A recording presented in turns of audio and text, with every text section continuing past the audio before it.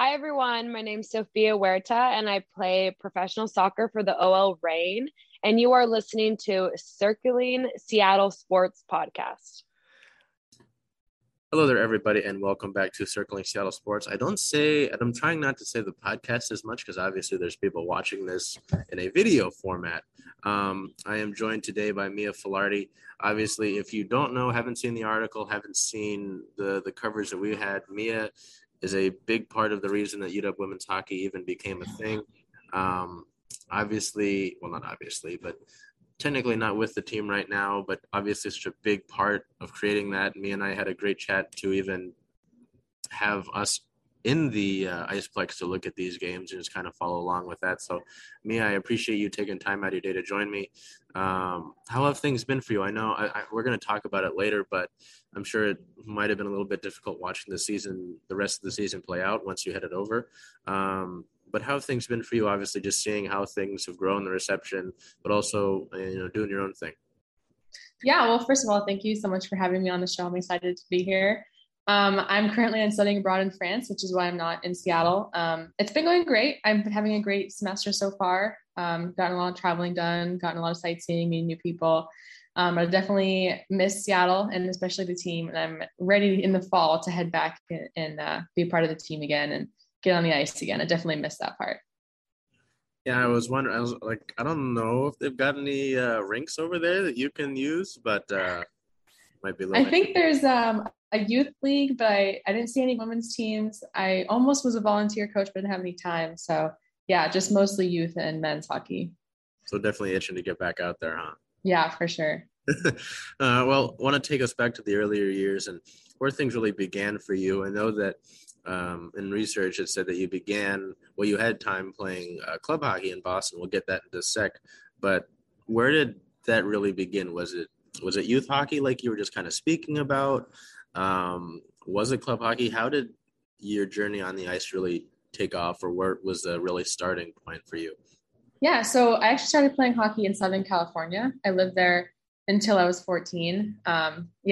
So I started because I was playing a whole bunch of sports, soccer, gymnastics, basketball, like whatever I could get my hands on, I was playing. My older brother, he's 2 years older than me, and he joined hockey because my parents were from Connecticut. They're diehard Bruins fans, so they lived on the ice. So he joined hockey a couple of years before me, and I was just always at the rink because of that, always at practices, always at games, just watching in the stands. And I figured, hey, if I'm going to be here all the time, I might as well get ice, right? I might as well start playing. So I was actually the only girl in the entire organization. I was playing with entirely boys from squirt all the way up to like midget, like 18, 19 years old. I was the only girl in the whole thing on the Ventura Mariners. And that was a lot of fun. Definitely different playing with guys than it is with girls. I really enjoyed my teammates, really had a lot of fun traveling. We did a lot of tournaments. That was just a club team. We did Colorado for tournaments and all over California, San Jose. It was a lot of fun. And then I did that for a couple of years. And when I was 14, so I was about 9 or 10 when I started. And when I was 14, the boys team started checking. And while that was fun, I did one season of checking. It was fun, but I was like, maybe it'll be nice to play with girls and try something different. So my parents, bless them, drove an hour and a half through LA every day or a couple times a week to get me onto the Lady Ducks. With traffic, it was up to 3 hours, so it was horrendous for them. Thank them for doing that. But so I joined the Lady Ducks, Anaheim Lady Ducks team, just for one season. I was the captain of that team when I was there. And playing with girls was like a whole new world. It was incredible. I liked playing with boys, but playing with girls was just so much more eye-opening. It's less physical, more about strategy, more about skating abilities. And it's just a whole different game out there. So then, California. And then after that season, when I was 15, we moved to Boston. And that's when I really got going. There's a lot more opportunities for girls to play hockey in Boston than there are in Southern California. So I just dove in, I jumped in, I played club hockey, town hockey, high school hockey. There was like a summer league. I was doing it all. I was like 5 days a week on the ice. It was amazing. I loved every minute of it. So many different people, so many different teams that I met, a lot of traveling around Massachusetts and the Northeast. So that was really incredible.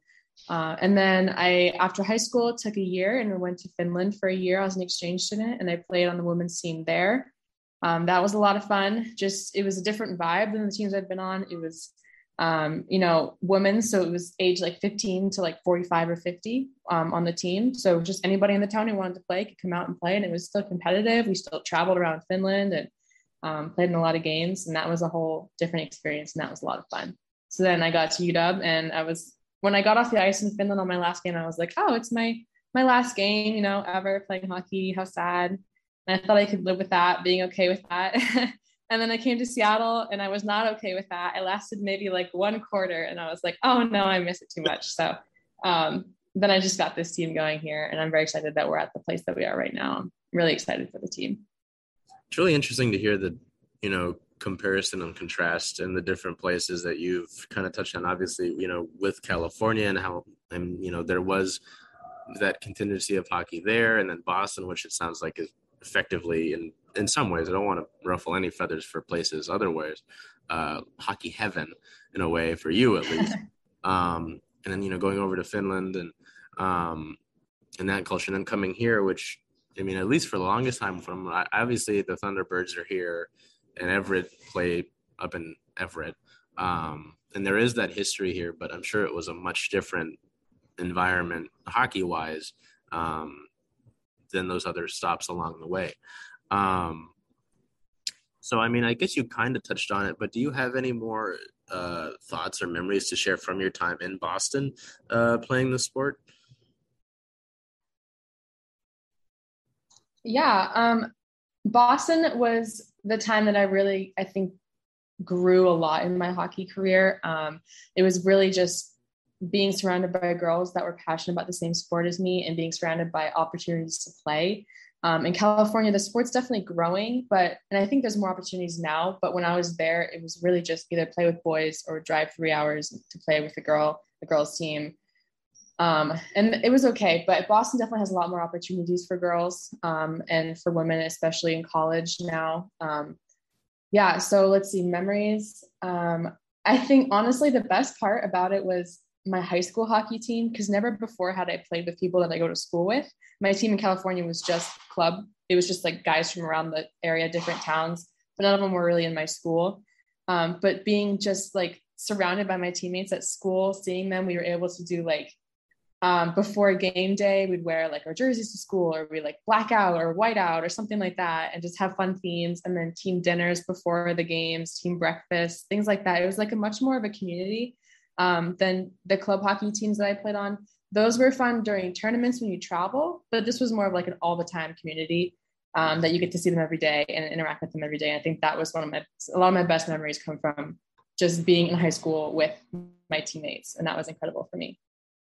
Yeah, you talk about, playing team sports, obviously. I think you hit it on the head. Just that sort of environment was always really fun, wearing the jersey the day of, obviously everything that came with that. No, that's definitely makes a lot of sense where you're coming from with that.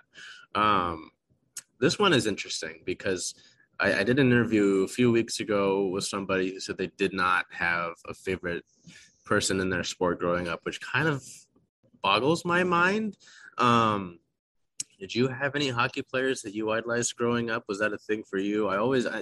I'm curious to ask that now, ever since I got that answer, because I feel like if you're gonna play at even the collegiate level, you almost usually do have someone that you have a favorite player or something like that. But is that the case for you? Is it not the case? Did you have any of those people growing up? Yeah, I definitely had some role models growing up. Like I said, I started off with boys. So most of my early hockey experience and knowledge was shaped just by boys. So my idols were, NHL players. There was, of course, like Sidney Crosby and Ovechkin, all the important ones. And we were in Kings territory. So there was the Drew Doughty and the Jonathan Quick and people like that. And rivals with the Ducks. So Corey Perry. It was that era of just like my entire hockey knowledge was just men and boys. And I think joining the Lady Ducks really changed that for me. I didn't really know that there were professional women's hockey players. My coach, I remember her telling me about Cami Granado for the first time, and my mind was just blown. Like, that was just like, oh my gosh, she plays professionally. Like, that's crazy. Like, I didn't know women did that. And then the Boston Pride formed the NWHL team when I was in Boston. They had their inaugural season when I was there, and I got to go to one of their earlier games. And I actually like ran into Hillary Knight in the stands. She wasn't playing. I like walked by her, and I was like, oh my God, that was Hillary Knight. Like, that's crazy.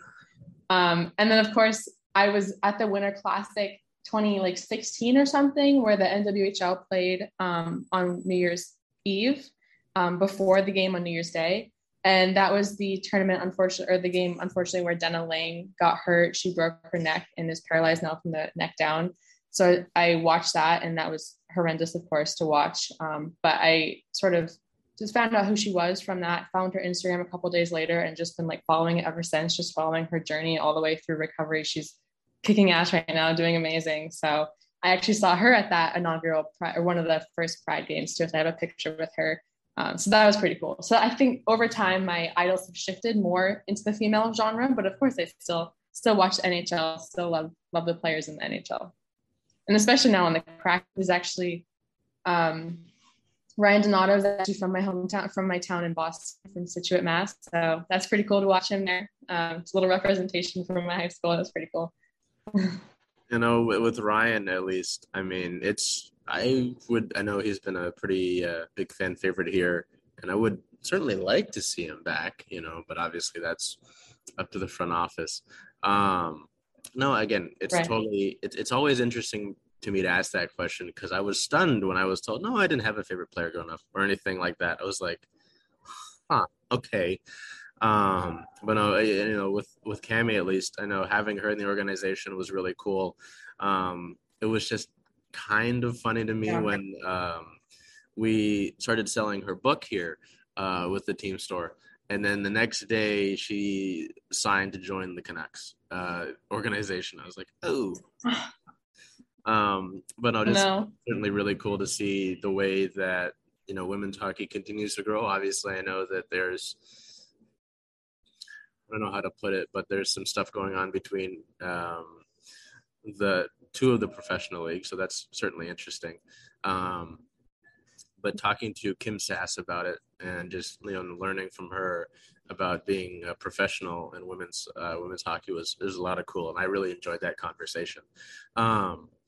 This one was kind of interesting. I mean, I look at sports a lot as great ways to teach lessons. I mean, I kind of have to when you cover as many teams as we do.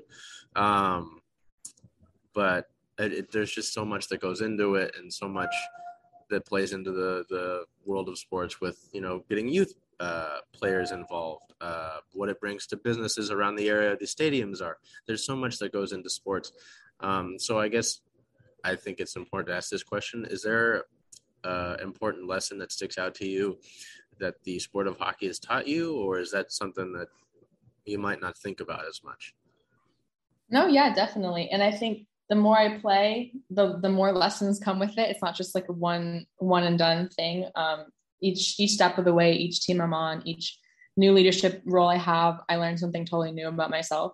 Originally, you know, it's sports in general. I think you probably heard this a lot, just like teamwork, working with others, learning how to be selfless and not, you know, hog the puck on the ice and pass to your teammates once in a while and things like that. And off the ice too, you know, how to make friends with people that you don't really have anything in common with except for sport. You know, go to the same school, you know, things like that. But the more I play and the longer I go, the more I learn from hockey. I used to coach little kids. They were like 4, and they really taught me just have fun with it. Let go. Don't take it so seriously. Now I've had a couple leadership positions and getting this team started. It's really given me like an opportunity to discover myself and get more confidence in myself as a leader. And also to just discover that I am really passionate about this and discover that I love sharing this passion with people. So I love getting people started in hockey who have never played before. That's like my favorite thing, is watching them try it for the first time. It really, like, the sense of community that you get from this sport. So yeah, I've learned a lot about myself, a lot about, you know, becoming a more confident person, becoming in leadership position, how to be, you know, a president of a team. Sometimes it's not always nice. You got to do things, and you got to push people to respond. And sometimes nobody comes to your meetings, and you just got to, you know, learn how to work with that. And, you know, it's been a long learning experience. And I know that the longer I play, the more I'm going to learn. So it's been incredible. And I am excited to continue on. I know that at this point, if I could get this team started at UW, I don't think I'm ever going to stop playing hockey, because I've tried and it just doesn't work for me. So I'm excited to keep the lessons coming as I keep with my hockey career. You know, you talk about continuing to play. It's interesting to me when I would watch Kraken practices. Obviously, they're not doing as much as the actual players necessarily, but seeing how much the coaches still, you know, have the skates, have the sticks, and even referees. I mean, that's part of their job is skating around. I don't know. I find that part in hockey interesting, because you still have to technically be pretty active in that regard. Even if your playing days might be over. So it is funny how sports kind of stick around with you in that regard. I don't play anything at this level anymore, but I still, you know, want to go hit a baseball. My friend RJ with Airborne City Hockey wants me to join his beer league. I don't know if that'll happen. I still have to fully get skating down, let alone handle a puck, but I'll work on it. We've got time over the summer. With that being said, you talked about some of the leadership roles, and obviously, you know, being a president and things, and having to do adult kind of things. And obviously that's not always the fun part, but getting over to UW here and kind of the, you know, the reason that I know you now. I know that over the pandemic, obviously, a ton of things were tough, and obviously trying to set something like this up, it's going to be way harder than it normally would be if it was under standard circumstances. Obviously there was some doubt. I'm sure it's like, hey, you know, it was just a difficult time overall. What positives were there for you at the time? Because obviously I'm sure that with the pandemic and how things were going, you could look at the negatives, but what encouraging signs were there for you to say, hey, you know, people are still in this. We're obviously still going to continue to do this. What kept you, I guess, going? What was the positives that were around at the time that continued, obviously, the hope to get this whole thing started? Yeah, that's a really good question, because I feel like whenever I get asked something like that, it is about what are the challenges of starting a team in a pandemic, which there were plenty, but there were also lots of positives. And I think one of the biggest things that would keep me going on a day when I feel like nobody's responding, or this isn't going to happen, you know, people aren't believing in us. Our UW women's hockey email, we would get occasional emails from students, like just girls at UW who are emailing like, oh my gosh, I saw your Instagram post, or I saw a flyer somewhere, and this is really cool. And like, once it's up and running, like, let me know, I really want to join. And people DMing me on Instagram personally, like, is this happening? Like, I've never played before, but it sounds like a lot of fun. So, you know, just knowing that there were people out there who wanted to play in the middle of a pandemic, they were taking time out of their day to reach out to me and ask about it. That really meant a lot to me. Just those, even if it wasn't a lot, there were just a few people out there who were just like, this is cool, keep going with it.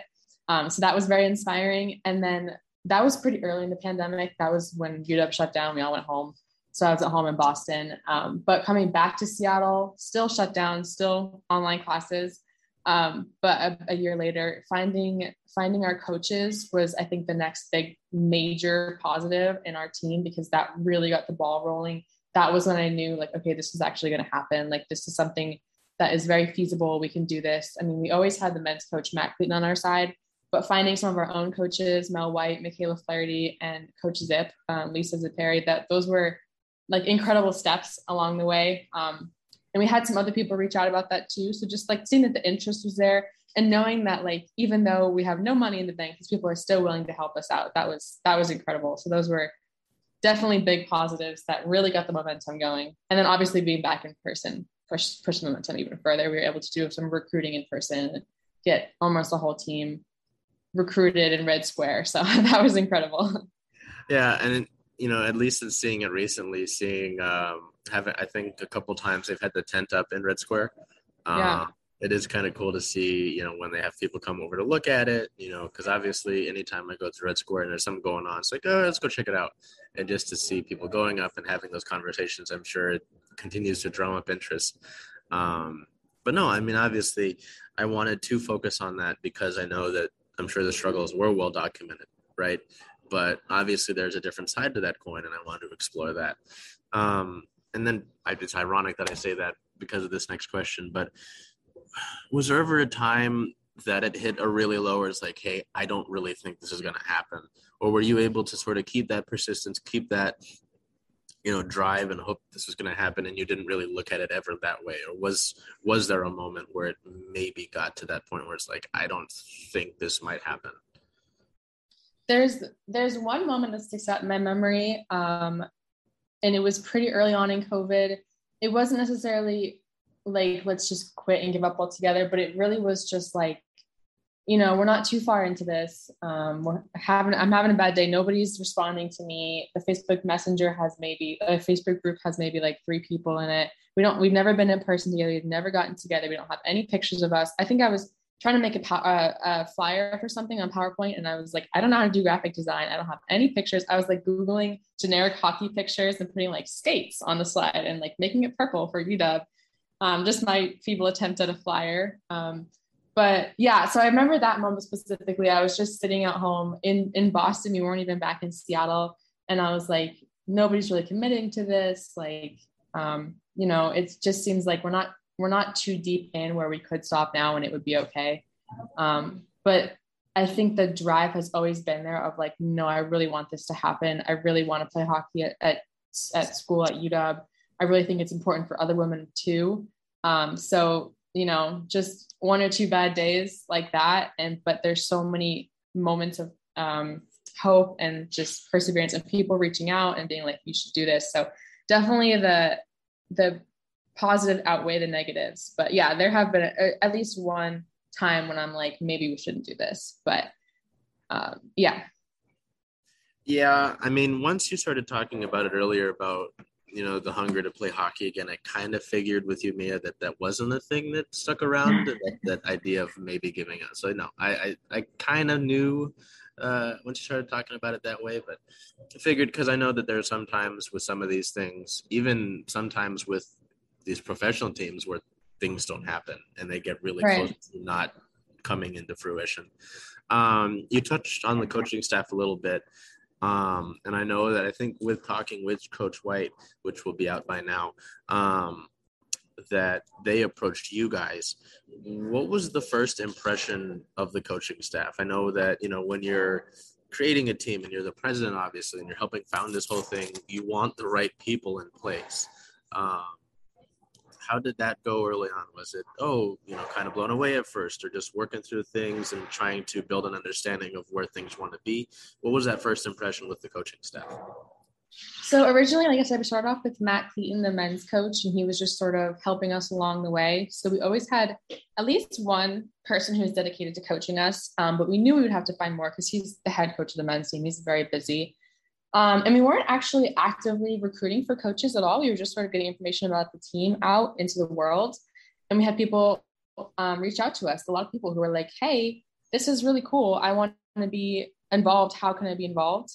So we had obviously the 3 coaches that we have now reach out, Mel, Michaela, and Zip. And they reached out. Fani, co-founder, and I, Fani, we interviewed them over Zoom, asked them, what's your timeline look like? What do you want to do with this team? Questions like that, like how dedicated are you? How many days a week can you be here? Things like that. And how long-term are you?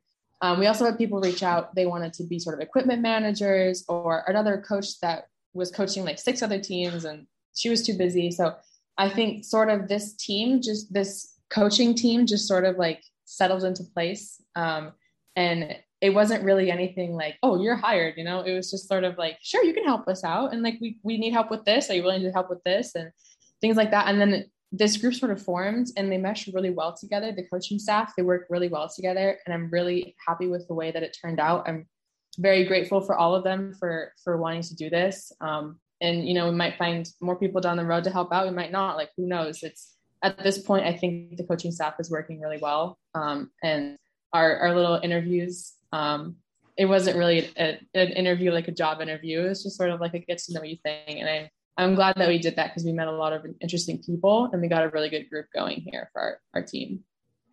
You might have seen me react to it, but did you see a coach that was already coaching 6 teams? That was an exaggeration. Okay. I was there like, was one woman who was what like, the hell? no, yeah, she was coaching 1 or 2 other teams, I think, and she wanted to be our head coach, but then she emailed and was very polite, was like, hey, I just don't think I have the time to dedicate to this team. So yeah, no, definitely not 6.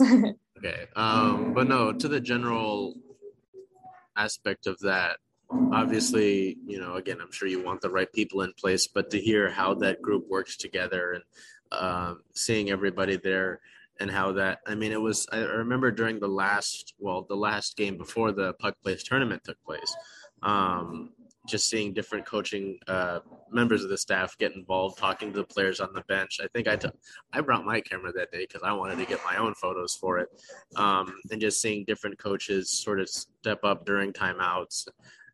I thought that was pretty cool because sometimes you might not see that. Sometimes it's just one person doing the talking.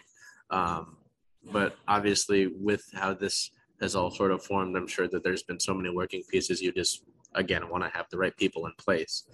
I know this might be sort of tough, and then the next one might be tough as well because this is relating to watching the season unfold since you left it. But I'm sure you might have a few.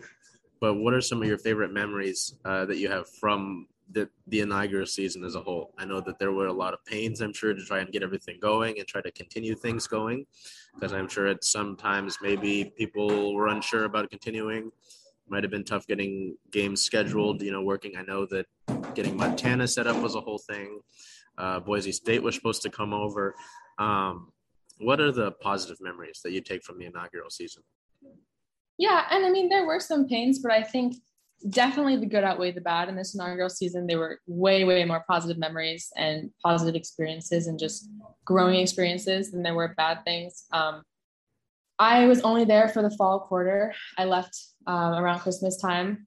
So definitely I have some good memories from the fall. I don't have memories of going to Montana because I wasn't there, but I think something that really stands out to me, well, okay, I have to say, like, every single time I'm with this team, it's a good memory. Like, just being there, just being on the ice, just looking around at practice, seeing all these people who have never played hockey before, just dive in, go buy gear and come on the ice and learn how to skate, learn how to handle a puck. That's just incredible. Like, I'm so proud of this team. And every time I'm on the ice, I'm smiling because it's just like, wow, these people really just want to try this sport and are developing this passion that it's incredible to watch them really dedicate themselves to it. But I think if one memory stands out to me, it would have to be I think we called it like Washington Women's Hockey Night. It was our first home game that we hosted. It was on the big ice in the Kraken Community Iceplex, KCI, where, all the professionals play. That's where the Kraken practice with the stands and everything. So that was pretty cool. Our first home game, our first time selling tickets. And it was intended to be originally against Montana, but they weren't able to come. And then we tried to rally some other teams together. But unfortunately, one of the challenges of starting a women's team in the Pacific Northwest is that there aren't that many other teams, especially at the collegiate level. There's some women's teams nearby. We play Seattle women's hockey a lot, but there's a lot of schools around that are trying to get started. I know Western's trying to start a team. I was messaging with the men's team at Oregon Dutch. They're trying to get a team going. I don't know how that's going, but and I think Wazoo they have a website, but I don't know who's on the team now. But a lot of the schools around us don't actually have teams that we can play against at this point. I think we're actually, I heard this somewhere. I don't know if it's true, but I've heard that we're the first women's collegiate team in the Pacific Northwest. So that's incredible that we're the first, but also, it makes it hard to place people. So that night, the Washington Women's Hockey Night turned into us playing ourselves and inviting 4 girls down from Western. And they joined one of our teams. They're trying to get a team going up there. So we tried to help them out, give them some advice, got them on the ice. They played a game against us. It was like us playing ourselves with some Western people mixed in. But yeah, that really stands out because that was our first home game. That was just incredible. Like, all my friends came, they brought signs, they made signs saying like, "Go Mia." And it was super cool. Like, just like a really fun experience of like, wow, like all of our hard work paid off and we really made this happen. And it was really just such a positive memory of like, all these people turned out in the stands for us. The people from Western came down for us and to play against us. And really just like a gathering of women's hockey community. And it was really a really important night, I think, for our team.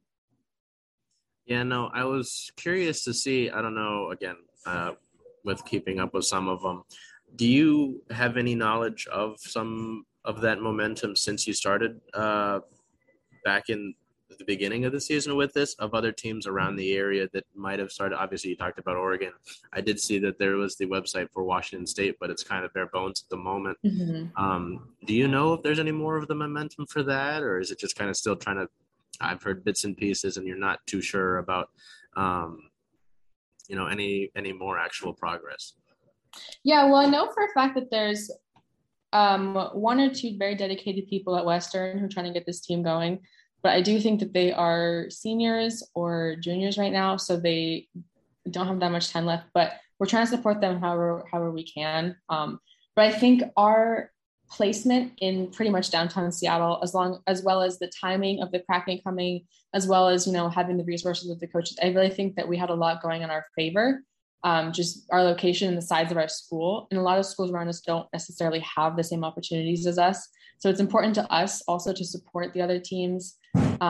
Oregon, I found out about them because their men's team DM'd us on Instagram and said, hey, we're trying to get a women's team going as well. So I don't know where they're at in their process. I know Wazoo, they have a website, like you said, but we emailed them and didn't hear any responses back. Boise State is up and running. I know that they're, for a fact, we almost played against them.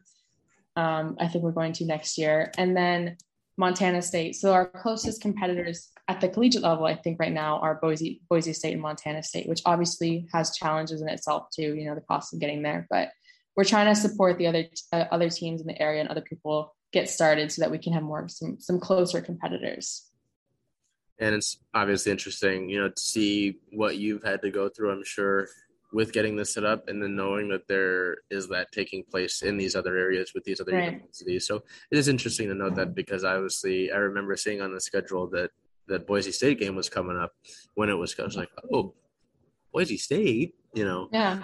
But it was really interesting to see that. And it was kind of funny. I misspoke and I said that we talked, I think, back in February. I looked at it. The first article I had from you guys is December 13th.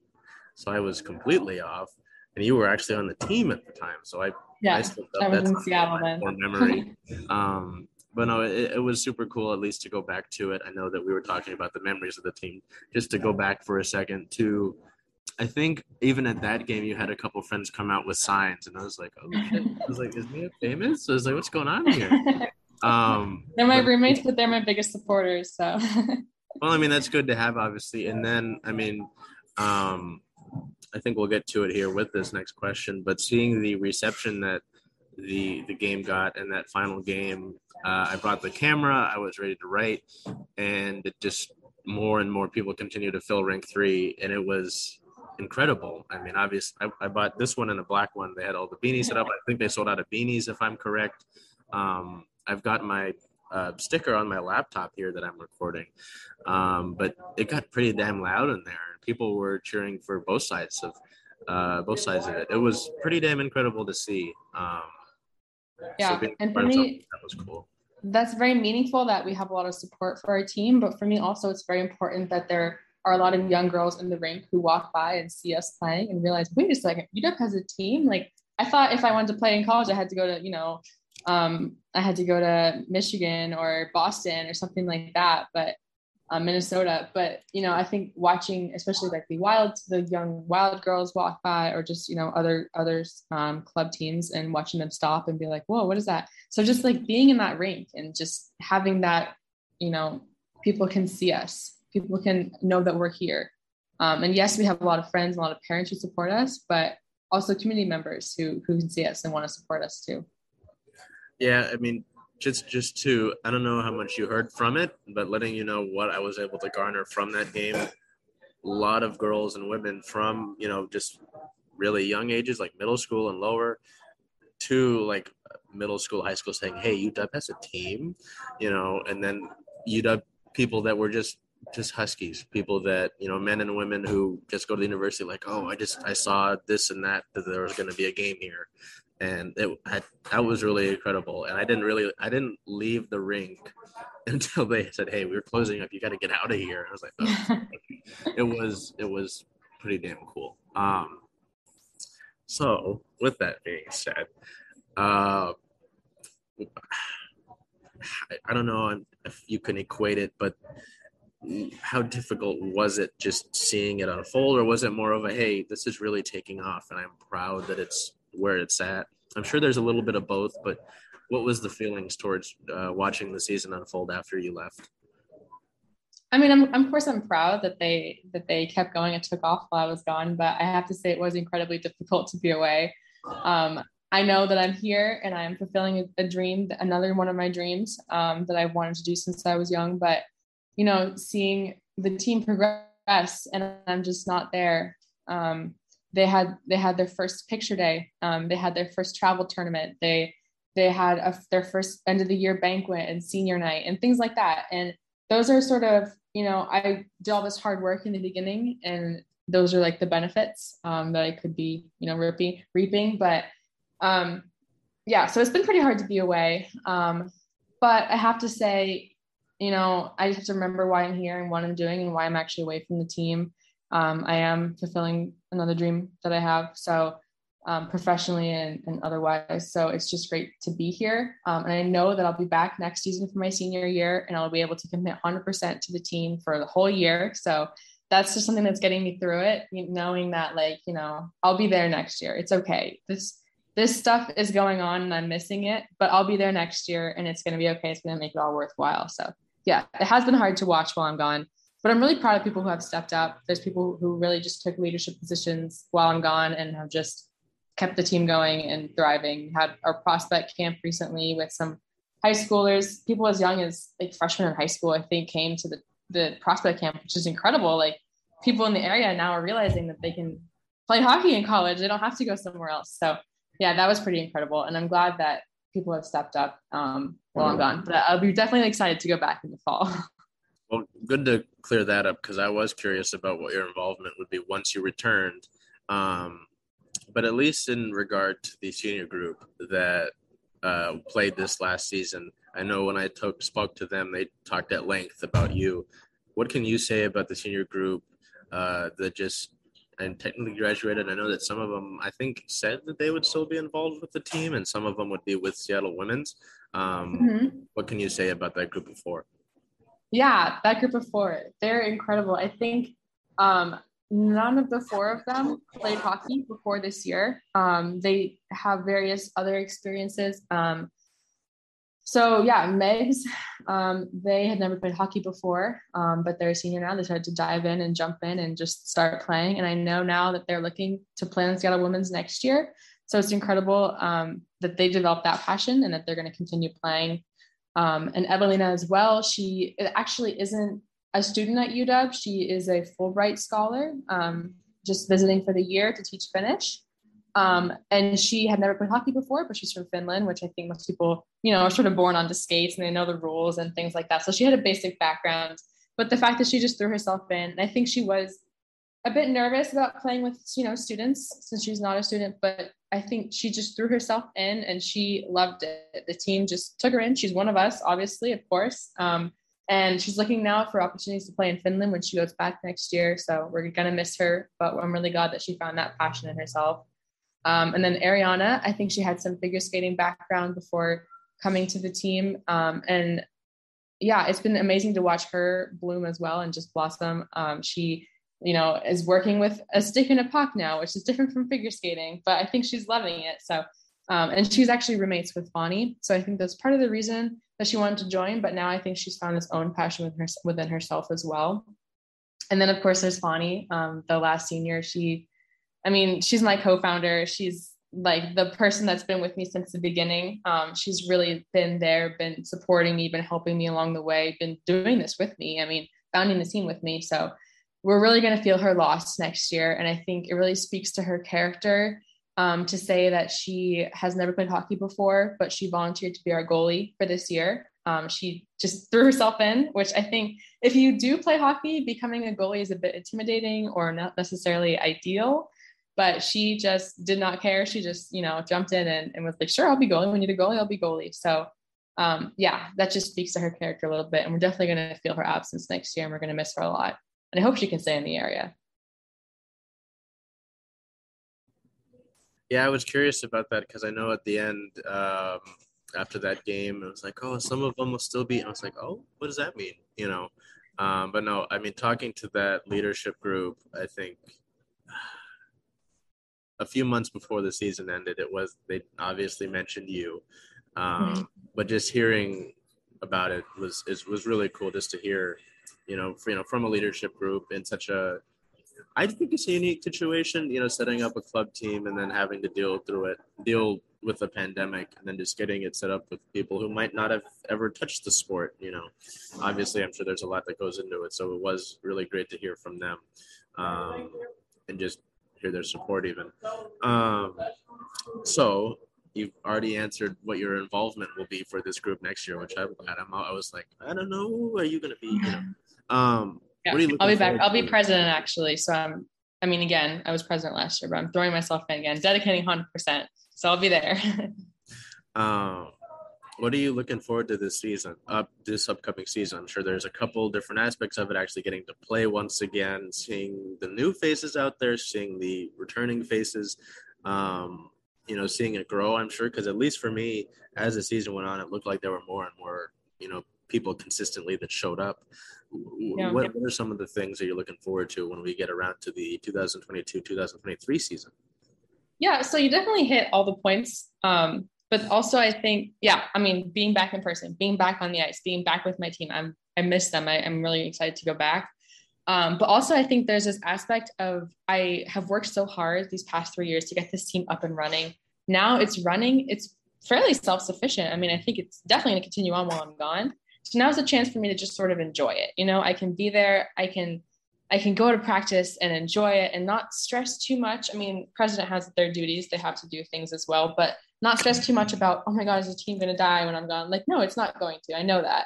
So, just really enjoying it as a year to play hockey and a year to get to know my teammates. I love, getting on the ice during warmups and chatting with as many people as I can. Just walking and skating up to people that I haven't talked to in a long time. Like, hey, how you doing? Like, haven't seen you in a while. Hope your classes are going well. Really just like getting to know my team. And like you said, we have new players coming in. I know from the prospect camp for a fact, we have at least 2 people who are dedicated to UW, committed, and they're coming to our team. And then we'll do some more recruiting.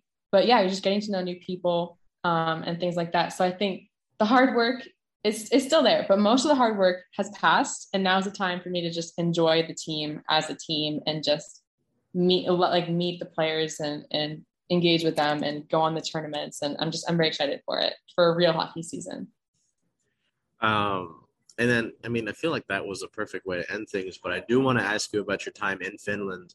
I know that obviously there was some other stuff that you were working with outside of hockey itself, but just kind of would like to hear, I guess, both sides of it, both, off the ice as well as on the ice for your time in Finland.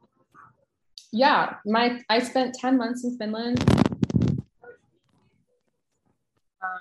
Originally, I wasn't actually going to play hockey, but I reached out to my host parents there and they said, oh yeah, you can definitely, there's a women's team here. So I was emailing back and forth with them before I got there. So yeah, I spent 10 months there. I was with the host family. I went to high school. I played on the local women's hockey team, and that was an incredible experience for me. I think coming out of high school, I could have gone to college like everybody else, but I think it really, spending that year, jumping into a country where nobody knows your name, you don't speak the language, you don't know where you're going, you don't know really who's around you.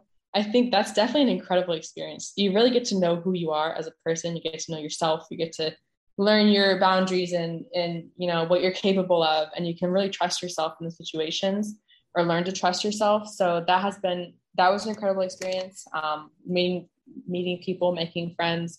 And then obviously my hockey team, I think, was one of the best things I did in Finland. They really pushed me to learn the language because, they're tired of translating every single drill for every single practice, every single night of the week. It's just that they're eventually going to stop speaking English and I'm going to have to learn Finnish. And so they really helped me, especially in the locker room, like the banter and stuff like that. You know, you can't do it in English. So I think they really helped me learn the language and really helped me like get to know the culture. They were like team sauna trips. We all go to the sauna together. It was really fun. And then also I got to see a lot of Finland because of that. We traveled to various different cities, mostly the ice rinks, of course. So I saw a lot of ice rinks, but a little bit of other cities in the countryside and things like that. So yeah, it was definitely an incredible experience. I really am glad that I took that time to do that instead of just jumping into college. And I think it definitely inspired me to get this team going and showed me that, like, you know, I have what is capable, like what's needed. I'm capable of getting this team going. I can do this. So yeah, it definitely helped me. So, you know, with that being said, I obviously mentioned thinking that last thing was a good way to end it, but no, certainly even this goes back to, you know, getting other teams set up around the area.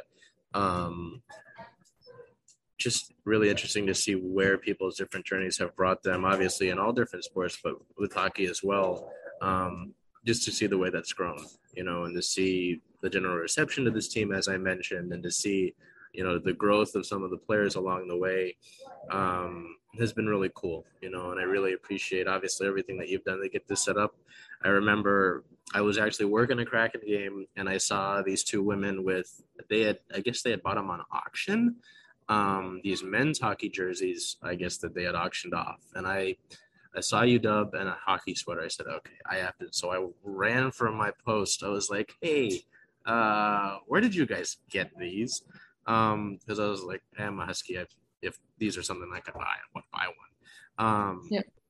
And they were like, I started talking about the men's team because I had seen something very briefly about the men's team at one point a few years ago, but I didn't give it any second thought. And then they're like, there's a women's team. I'm like, what do you mean there's a women's team? When did this start up? And they're like, actually, their season is really close. And I was like, oh, shit. And then obviously getting contact with you guys and just seeing it all unfold has been really cool. So one, I appreciate you taking time out of your day to do this one, to speak with me for this, but just everything that went into it. And then being able to cover that last season, this upcoming year will be a lot of fun. So with that being said, I always put social medias in the description. I'll obviously, like I did with Coach, have the website, LinkedIn, as well as the socials for the team. But is there anything that you want to leave with, anything that you want to just kind of end off with? Yeah, I mean, well, thank you for having me. I'm really glad that you've taken interest in this team. It really means a lot. And I think it's definitely helping us get going. And I just want to say that I'm very proud of all of the players and coaches and community members who have come together for this team. And I'm very grateful to people who, you know, have never played hockey. And I think the hockey world in Seattle is growing now because of the Kraken. People are sort of discovering it and falling in love with it, with the sport. And I think, you know, now is a great time to be starting this team. I'm really grateful and pleasantly surprised and very happy about the response we've gotten from community members and people in general, as well as the Kraken. So I'm just, thank you to everybody for supporting us. And thank you also to Charles for having me. I don't think I do that much. I just think it's the proper reputation that this team should have. So that's just the bare minimum. I've never had a media coverage of my teams in the past, so this is pretty cool. Well, again, it's like if there's coverage of the men's team, there should be coverage of the women's team. That's just how it should be. So, I mean, that's... Speaking of that, it's actually the 50th anniversary of Title IX this year. Yep, it has been interesting to see the different teams around the. I think the Sounders wore a patch the other day for it. The Reign, I think, when they play Washington this weekend, are going to have. I think that's one of the theme of the match. So, obviously, I mean, that's a big reason of why I started the show, was to not only, obviously, there's tons and tons of accounts that look at the Seahawks and the Mariners, and even obviously the Kraken now. But how many of them are giving the accurate representation to the Storm, who have the most titles in this city, you know, to the Reign, who have world-class players? Not enough, not nearly enough. Right. You know, so even on the UW's aspect of things, since I've been doing the show, the most successful team, we're damn near up and neck with it, has been UW softball, and they don't get nearly as much as I would like them to. So, you know, it's part of the reason we do the show. With that being said, I again appreciate all the time that you took for this, and looking forward to I cannot wait to get back out there to the Iceplex to see this continue. So Mia, I appreciate it. and looking forward to next year. Thank you. Yeah. Alrighty, now we're going to head over to Woof Wednesdays here. Well, not technically Woof Wednesdays. This is the University of Washington aspect of the podcast episode here. As we head over, only one little note here on UW football. The Huskies got a commitment for the top 2025 athlete, the top athlete in that class of 2025, Lamason Waller. He's at a Sultana High School in Hesperia, California. Standing at 6'2", 170 pounds, he's considered a two-way athlete that could make an impact on either side of the ball, but looks like he will be on the offensive side at Washington. UW, interestingly, only has 4 commitments from the 2023 class and none in 2024. I thought that was a little bit interesting to see. Notable to get one of the top athletes in the 2025 class, but I'm wondering about the next 2 years' classes, so we'll have to see about that. Heading over to, there's no women's basketball or men's basketball news. We'll head over to softball here. Softball it's kind of a tough weekend. So they began the regional, the Seattle Regional against Texas, Lehigh, and Weber State. The first game that they played, well, those were the teams that were in the Seattle Regional.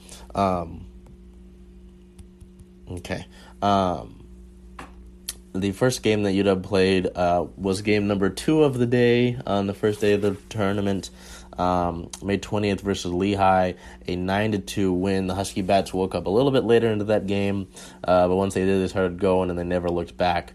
Player of the game, center fielder Jalen Alchin going 2 for 4 with a run and 3 RBIs. So that win would mean that the next day, on the 21st, they would play Texas, who had won the first game of the regional, to basically decide who would get an automatic bid into the regional final. So May 21st versus Texas, a 2-8 loss. This was a game that was tough because UW came out and got some runs early, those 2 runs early, and then never did anything after that. The offensive inconsistency was something that I was worried about heading into the tournament, simply because of the fact that the Huskies did not come into the regional hot. They had dropped a series to Utah. They had dropped the series to Arizona State. Granted that Arizona State's one of the best teams in the country. It was just not good to come into that, and they just did not. It's talked about in sports all the time. If with postseason, you want to come in. The teams that come in hot are the teams that usually you do not want to play against. And I mean, like right now, UW baseball's hot, and they've gone into the Pac-12 tournament with 12 straight wins. How many that will result in for the tournament, I can't tell you. But it did not look good heading into it. It was like the Sounders last year. They did not go into the playoffs in good form. They hadn't won a game in like 6 games, 6 or 7 contests, and they head into the playoffs and they lose in the first round to Real Salt Lake. It is about how you finish. I heard it from coaches all the time. It's about how you finish. It really is. It's not just some bullshit that they petty. It's true. So,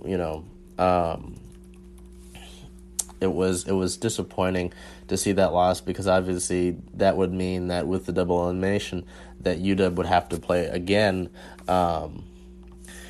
later in the day, and they would have to face the winner of the game that was right after that May 21st game that UW lost between Weber State and Lehigh. Lehigh would win that again, would win to set up a rematch between the two teams, and UW would be able to scrape that one out 6-1. The Bats play of the game, for the loss to Texas was shortstop Bailey Klingler going 1 for 3 with a run and 2 RBIs. It was a 2-run homer in the bottom of the first. So like I said, got off to a 2-run advantage and then never did anything with it. Heading over to the second game, May 21st versus Lehigh, a 6-1 win. Play of the game, second baseman Kinsey Fiedler going 2 for 4 with 2 runs and 2 RBIs. So this is a game, I believe it was 4 of the runs that UW scored were off solo homers. And it was funny, Zion Tupuola Fatui tweeted about it, and it was like, He's like, I'm all for homers, but getting your runs based strictly off of solos is a little bit scary. And he's not wrong. Like I said, and even I think at the end of the tournament, UW scored 17 of its 21 runs via the long ball. That's not something that you would like to do, ideally. Granted, I'm perfectly happy with seeing Bailey Klingler launch balls into the stratosphere, but even in softball and in baseball, I'm sure it's this, I'm sure it's the same in softball because I come with more of a baseball background, obviously. You don't want to just rely on the homers all the time. It was like I said, you came into the tournament, you came into the regional in bad form. It just didn't look good. It did not look good at all. And even in the win, it was like, hey, so yes, like exactly that. The point that Zion pointed out, you're getting a lot of these on the long ball, and it's not something that you want to be doing. So, just really concerning, I would have said, because winning 6-1 is great. I don't think that Lehigh got that one run until late, but it's still concerning. So they win versus Lehigh in the 21st that night. They would have to play Texas. If they wanted to advance to super regionals, they would have to beat Texas twice that next day. So May 22nd in the first game of the day, they did. They beat Texas 2-1. Texas got on the board first, and then player of the game, right fielder Maddie Husky had a 1-for-2 day, going 1 run, 2 RBIs, and a walk. She had a 2-run homer to give UW the lead late, and they never looked back. That set up a pivotal second game where UW had to, once again, win in order to keep their season alive. May 22nd versus Texas. In the second game, losing that one 2-3. The Huskies' season ends, unfortunately, in regionals. The streak's been broken. They haven't lost in regionals in quite some time, let alone losing games at home in the playoffs. Play of the game for that one, catcher Jen Cummings, 1-for-2 with an RBI, a late RBI to put UW at 2-3, but then unable to do anything after that. This is a game, again, where UW didn't actually get their runs until that bottom of the 7th. You just can't do that. You cannot rely, on the late offense. It's just not something that you can do. So we will have a season in review for you next week so that we can properly prepare that. But it is tough. Obviously, Gabby Plain and Pat Moore will be moving on as they have no more eligibility left. Gabby Plain drafted to AU softball, and wishing the best to both of them, her and Pat Moore. But just tough, just really tough. And there was some controversy in that loss to Texas in that second game. I don't really want to deal with that today, so we'll deal with it next week with the season in review. In team-related news, on the 19th, 5 Huskies were named to the NFCA All-Region team, including Bailey Klingler, who earned first-team honors, Gabby Plain, who earned first-team honors as well.